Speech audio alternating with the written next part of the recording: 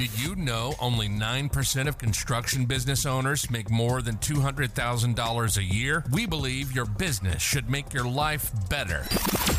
We work with construction business owners to systemize their cash flow, workflow, and crew so they can become involved but not required. Have a listen to our podcast if you want to be in control of your business and your life. If you want to get there faster, go to involvedbutnotrequired.com. Hey guys, we're going to talk about business to consumer or B2C or direct to consumer D2C marketing. This is for anyone who's not working for builders. Is that right? Which, there's really sort of a couple of paths you can go down. You can start to look for builder work, whether you're doing resi or moving on to commercial, or you can work direct for consumers. Now that I don't just mean homeowners there. That's obviously one of them, but it would be homeowners. It would be real estate agents. It's owners corporations, that's taking care of a block of flats potentially. A school or schools. Any employee responsible for a premises, right? I'm not considering insurance or maintenance work in here. If you want to do insurance work, insurance farms it out to builders. So you're not going to pick up insurance work by going to the insurance company unless you're a registered builder. We're not talking about big maintenance contracts. If you want to go down the path of trying to look after all the Bunnings stores, all the supermarket chains, that's a different type of marketing to this. This is looking at consumer, D2C, B2C style marketing. Basically, if you're looking at going down the path of bigger contracts, just look straight at our recency and frequency. You're going to look at that anyway, even if you're doing it from here. Recency and frequency / nurturing prospects is something for everyone, no matter where your business is targeted. But I just want to do a training focused in on some of the ways and strategies you can think about if you're working in the B2C, D2C space. All right? So what I'm going to do is just cover a whole range of ways that you can look at it, and then we'll have a chat about where might best suit your business. If you've got the worksheet already, if not, download it below. Have a look through that. There's some questions there. Some of them might make sense right now. Okay, that's deliberate. We give away those worksheets to people who are considering being where you are. You guys are paying to be part of this program. There's value that only you get, but we want to show people that we're not scammers, so we give away some of our value. We give away the what and the why without showing them how. So the how is what we're going to cover here so that worksheet makes sense. But have a look through. There are some questions that will make a lot more sense as we go through, as you identify what works for you and what's not going to suit your business right now. Referrals.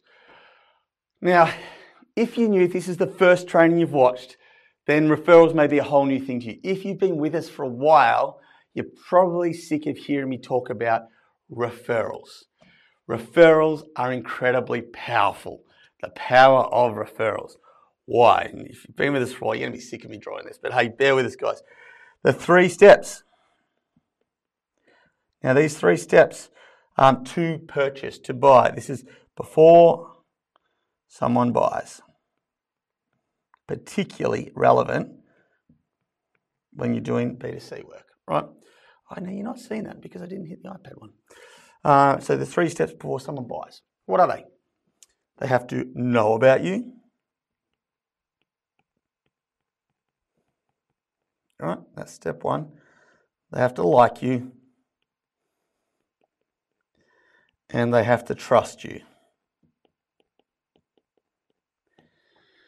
Now, why are referrals so powerful? Because you jump straight to, firstly, they know about you, obviously, but you jump straight to here.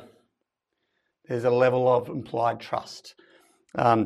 If someone is looking for a tradesman to come and do some work around their house, guys, I don't know if you know this, we've got a terrible reputation. amongst the public at large, right? We show up late, we leave a mess, we're dirty, we're smelly, we rock up early, we make noise too early, wake them up. There's a large proportion of tradies who smoke. You guys know my feeling on that. They're going to leave cigarette butts down, they're going to crush the garden. Low level of professionalism, can they be trusted in your house? There's just this whole range of things. Then there's the dodgy ones. And, obviously the bad stories are the ones that get repeated. So when there's a dodgy tradesman who screws people over, does the wrong thing, those are the stories that we hear about. You see on the TV, you hear repeated. Throw all of that together with it's like, when some people, I nearly said a sexist comment there, when some people take their car to a mechanics and they're worried about the wool getting pulled over their eyes, because they're going to be told that their flux capacitor needs repairing. And they're like, oh, okay. We don't have as tradesmen a great reputation amongst the public at large. They are hesitant to pick someone who's going to come into their home. They want them to show up on time, do good work, not overcharge them, be fair and reasonable, not swear in front of their kids, not leave a mess, all of these things. And when they don't know where to start, it's like, shit. So if you ask your neighbour or your friend, I need a carpenter, a tiler, a plumber, and they say, use this company, they are great. They're reliable, I trust them. They did amazing work for me. Awesome. Bang. I will call them, I will use them. If they stuff up, leave a mess, stuff me around, don't show up, overcharge me, I'm annoyed at them, but I'm blaming my friend, right? My friend told me I could trust them. I trust my friend, therefore I trusted you. It's my friend who's in trouble, not you. So get referrals. This is word of mouth. Word of mouth is amazingly powerful, but very, very slow.